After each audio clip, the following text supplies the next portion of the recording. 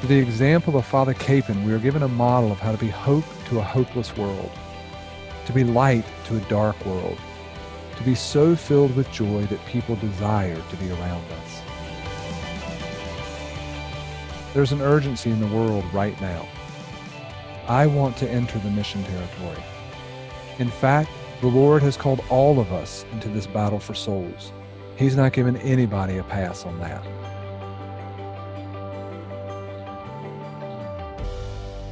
Welcome to the Foxhole. Good morning, everyone. This is Jason Searle. On behalf of Kapaun's Men, we thank you for joining us in the Foxhole on the memorials of Saints Cornelius and Cyprian. Our men's faith formation groups follow the example of servant of God, Father Emil Kapaun, a priest from Kansas who lived the gospel in his simple daily life all the way through his heroic actions on the battlefields and in the prisoner of war camp in Korea, where he eventually died at the hands of his captors.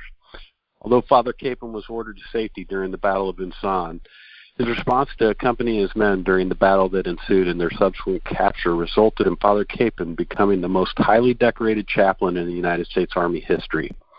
The Foxhole's been honored to host guests who are making a difference in their communities, families, and their faith circles, and we explore how they, just like Father Kapaun, are doing the simple things in extraordinary ways.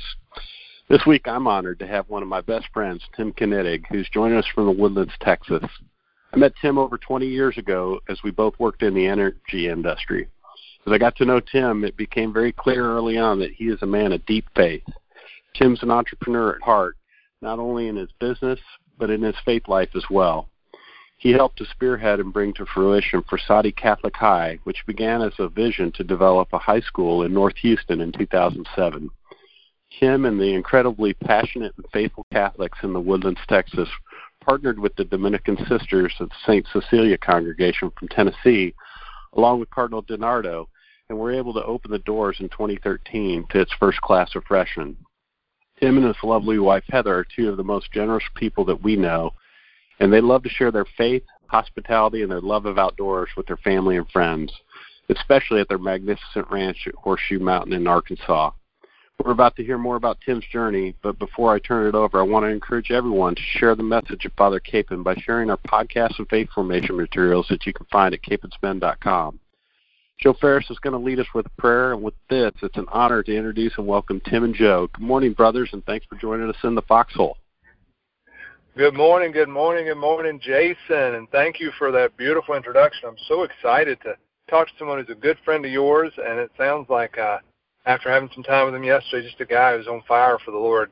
Before we chat, though, I want to pray. And I want to pray a little, maybe not a little differently, but I just want to pray some encouragement and maybe speak some encouragement into everybody who's tuned into the podcast or who's on the call.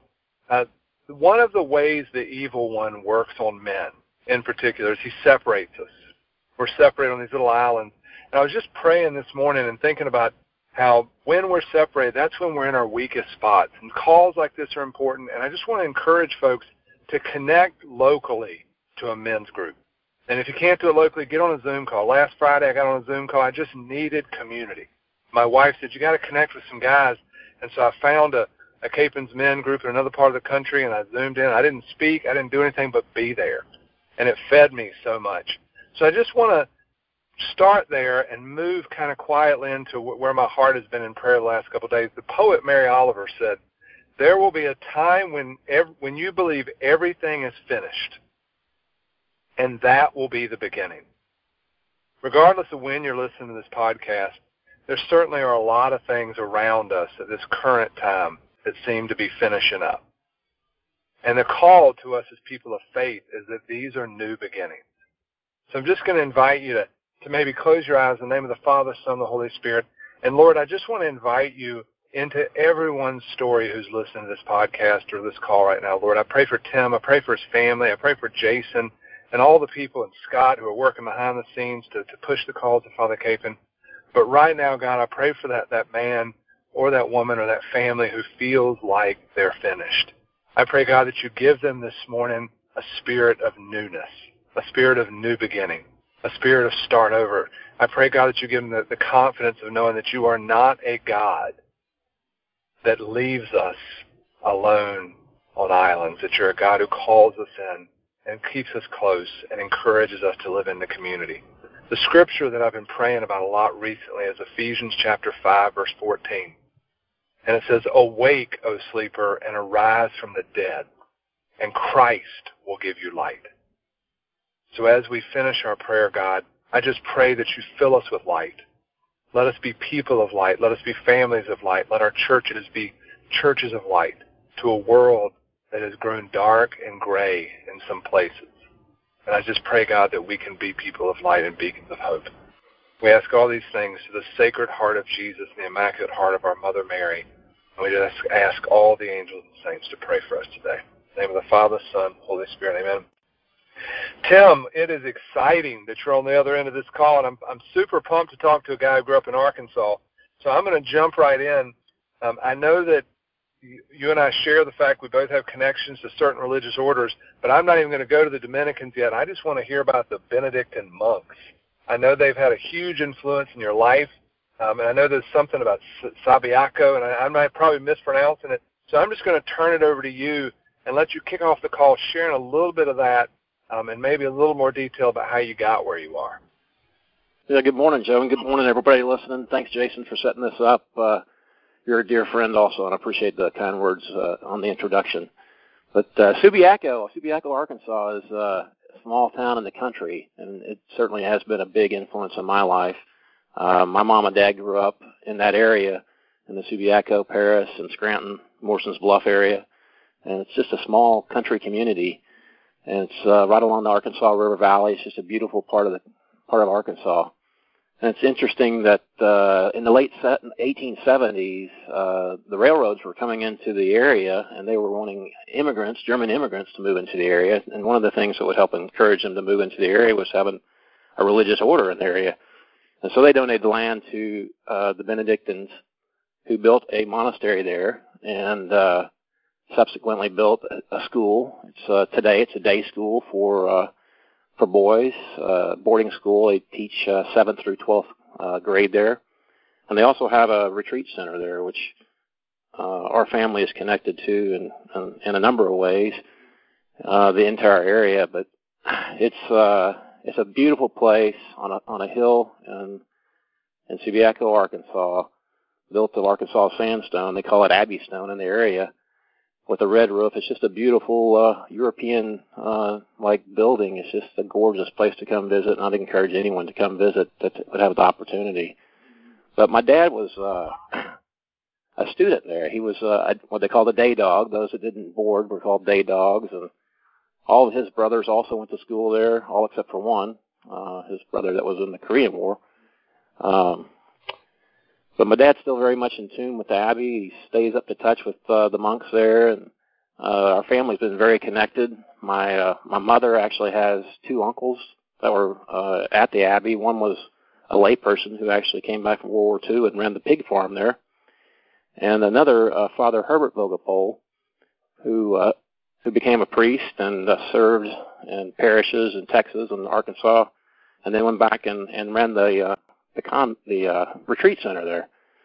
So it's we're pretty connected in that area, in the Benedictines. My mom was also at the same time when they moved in to Arkansas, the Benedictines, they also brought sisters into the area, and the sisters started to establish down by Shoal Bay, which is close to a small area near Subiaco. I think sometime in around 1925 timing, they moved to Fort Smith, and there's a beautiful campus there called St. Scholastica's in Fort Smith, where my mom was actually a novice for 2 years, and before she decided that wasn't her calling. But also one of my dad's sisters, Sister Agatha, is a nun there still today. She's 97 years old. She's still at St. Scholastica's in Fort Smith, and she was a teacher most of her life. But so we're pretty connected to the Benedictines. I mean, the monks are known as the country monks. They're a lot of fun to go see. There's about I think 39 of them there now, and they really had a self-sustaining kind of lifestyle, and really their life to me kind of boils down to a life of work and prayer. And they just they raise their own cattle, grow their own crops, grow their own grapes to make their own wine. They now have a brewery. they have a sawmill, woodworking shop, and they saw items. But some of the more famous items are their hot sauce and their peanut brittle. So we visit there very frequently, and I love to take guests there. So they're a significant part of my my history and my family's history, and had a big influence on our life. It sounds like a pretty solid place to visit. You had me at a brewery and peanut brittle, so I'm all in now. I'm going to check that out. But the challenge when you get the peanut brittle is not to eat the entire can at once. So, but they have reduced the can from 2 pounds to 1 pound. So if you do eat the whole thing, you only eat half as much as you used to. It's likely I would fail that challenge. I mean, let's be straight. But I will also tell you that, and I think we chatted about it yesterday, the first word of the Benedictine rule is listen. And it sounds like your extended family, you have so many people that have entered religious life. It's beautiful. I mean, it's like a litany of saints in your house or in your extended family. So I want to shift gears a little bit with us, because just for the sake of time, you and your bride, I think your children grew up attending Catholic schools in Houston and all that sort of thing. But I think you've done something that's not the normal conversation in Catholic education these days. It seems like so many conversations I'm in are how are we going to close, how are we going to save face, what are we going to do next? You did the opposite of that and actually started a Catholic school. I mean, we're a big part of that. Can you break open a little bit of how that came in prayer, how that was, how that started? Because I know there are people in here, especially on this call, that are kind of ready for some exciting conversations instead of always conversations about maintenance. Yeah, for sure, Joe. Back in 2007, I was approached about building a new Catholic high school on the north side of Houston with a group of lay people. And, after thinking about that some, realizing what a significant challenge that was, and discernment and discussing with Heather. And Heather, by the way, Heather and I have been married, my beautiful bride of 25 years, so I'm very proud of that. She's my best friend, and obviously trust her in all the decisions I make, and she was very involved in the decision of getting involved in helping build the Catholic high school. But our children, Kyle and Laura, who are now 23 and 22 years old, one of them's in Colorado School of Mines, about to graduate this year. My daughter's in L.A., getting ready to go to medical school next year. They were founding students at St. Anthony of Padua in the Woodlands, the Woodlands Elementary School. They're at St. Anthony of Padua in the Woodlands.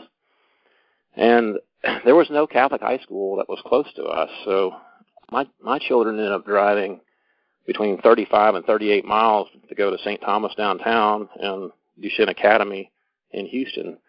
And so when someone asked me about building a Catholic high school, I said, this seems like a reasonable thing to do. We have 6 parishes in the area, and it just seemed like it was the time was right, and there was an opportunity to build a new school in the area. And we did a feasibility study. We had the support of Cardinal DiNardo, and it was just, it's just amazing, really a miracle that it happened. And I always say is truly a miracle, I think, and prayer and the trust in God, and so many, literally thousands answered the call to get involved in the school, that the school was able to open in 2013. And actually, when we started back in 2007, the economy was going very strong. And then we had the big downturn in 2008. And a lot of people said, wow, we can't be trying to raise money now. But what it really did was give us a different opportunity, in that we were able to purchase land to build the school on 63 acres in the North Houston area in Spring. That would not have been available to us just a few years earlier. And I remember one thing that Ted Wanstrat was our first president. And when I first got him involved, he had just retired from Shell, and he was looking for something to do. Ted is a very faithful man.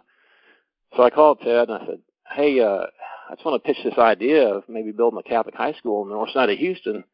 I said, would you be interested in getting involved in that? And Ted's like, you mean like the chicken or the pig? I'm like, I kind of chuckled. I said, well, it may be more like being very involved like the pig. At the end of the day, Ted knew it was a significant, commitment, and he got involved. And then he was very involved in the first 3 years and instrumental in getting things up and rolling. And then I took over as president in 2010. But really, the Holy Spirit guided the effort in every way. And one of the stories that one of the sisters used to say is, pray to St. John the Baptist, and he'll clear the path. He'll clear the path through the wilderness. This path that you can imagine is covered in brush and rocks and brambles, and he'll prepare the way for the Lord. And it just seems like every time something got in the way, that obstacle was removed by the Lord. And it's just, clearly it would not have happened. It's a miracle unless God wanted it to happen. And also that people answered the call. And, prayer was a big part of that campaign. But one of the big turning points, and you mentioned it earlier, are some of our connections with another order. One of our board members, Father Joe Giedel, who was actually a Marine, and he was a chaplain in the Marine Corps. He was a very big part of getting the Dominican Sisters of St. Cecilia from Nashville to come and administer the school. And Father Joe talked about the ladies from Nashville all the time, and I'll never forget the joy on his face the day of groundbreaking. He was smiling from ear to ear, literally just radiant. And I know he didn't live about another less than a year after that groundbreaking, so he didn't actually see the school open. But I know that he's smiling down from heaven today, from ear to ear, knowing that the school has been open since 2013. They graduated the founding class in 2017.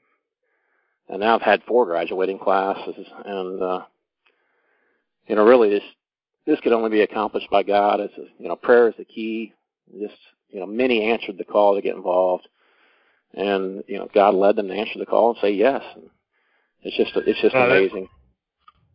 Tim, this is pay attention if you're listening to this. Like, Tim's basically dreaming dreams bigger than he himself could accomplish, that he could only get accomplished through the grace of God and through prayer. And to me, that's a life fully alive. That's a life well lived. You've been dropping, maybe accidentally or maybe intentionally, like all these giants in our faith. Anthony of Padua, St. Benedict. A few minutes ago, we talked about St. Dominic. The school that you founded, though, you named after Blessed Pier Giorgio Frassati. And, a lot of the guys on this call are super familiar with the story of Father Kapaun. But would you share a little bit of potentially why you chose that saint as the patron of this community? And then maybe some of his story, because I know when we hear these stories, it certainly serves as inspiration for all of us. Yeah, for sure. So the Dominican sisters were very key in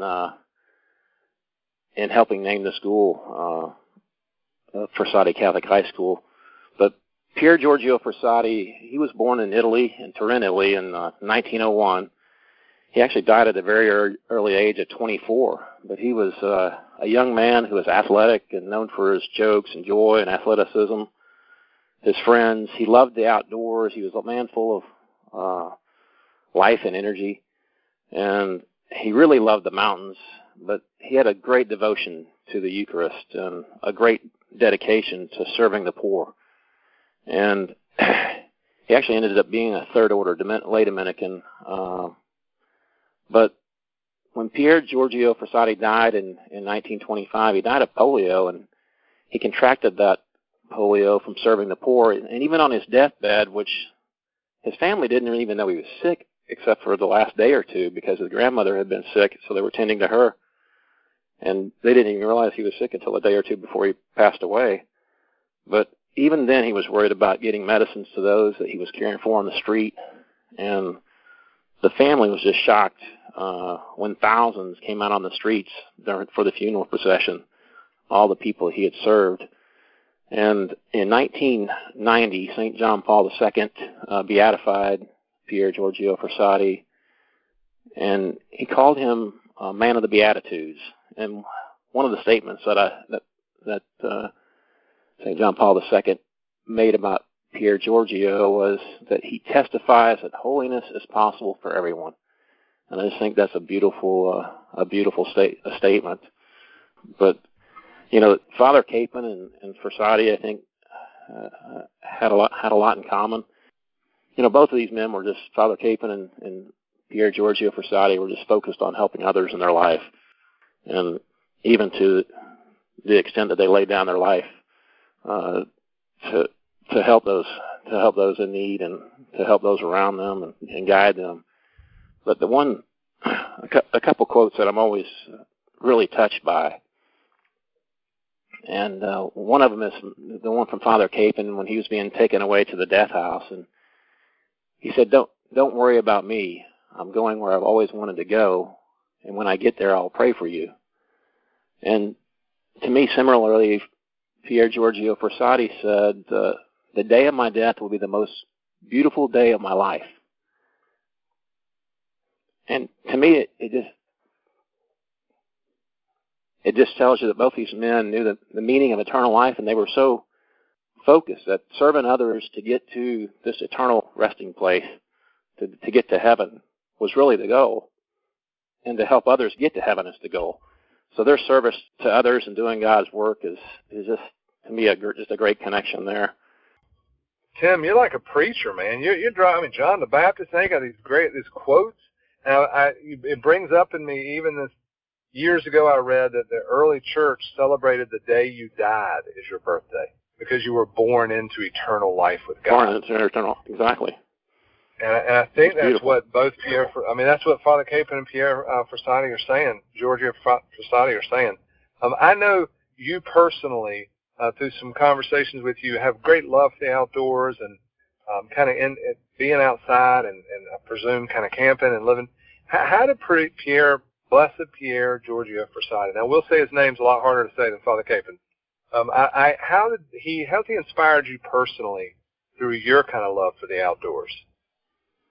Yeah, I think the connection there is Pier Giorgio Frassati. He would say, "Mountains, mountains, mountains, I love you." And he just loved being outside, and he loved being with friends outside and sharing the outdoors. He felt like it brought him closer to God. And I love the outdoors. I like to hunt and fish. I like just going out and being in nature and seeing the beautiful scenery and watching wildlife.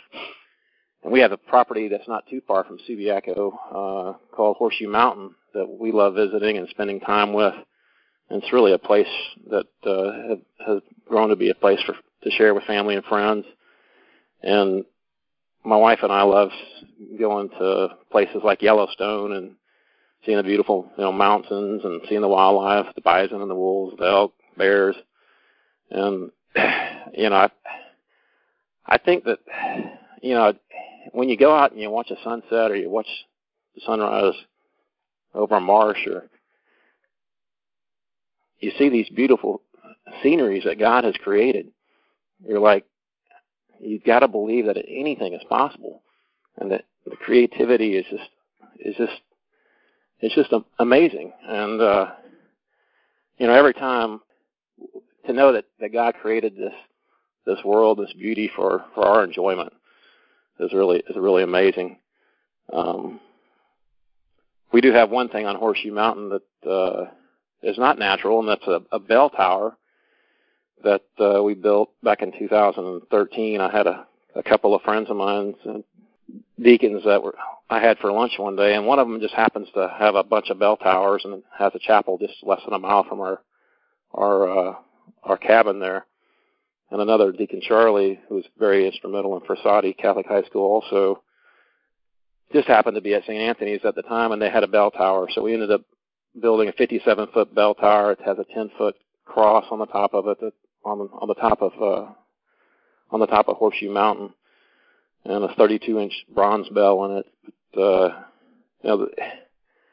The bell tower, it just reminds us also of our Christian faith, and with the symbol of God with the cross on top. And it's even from the time of Abraham.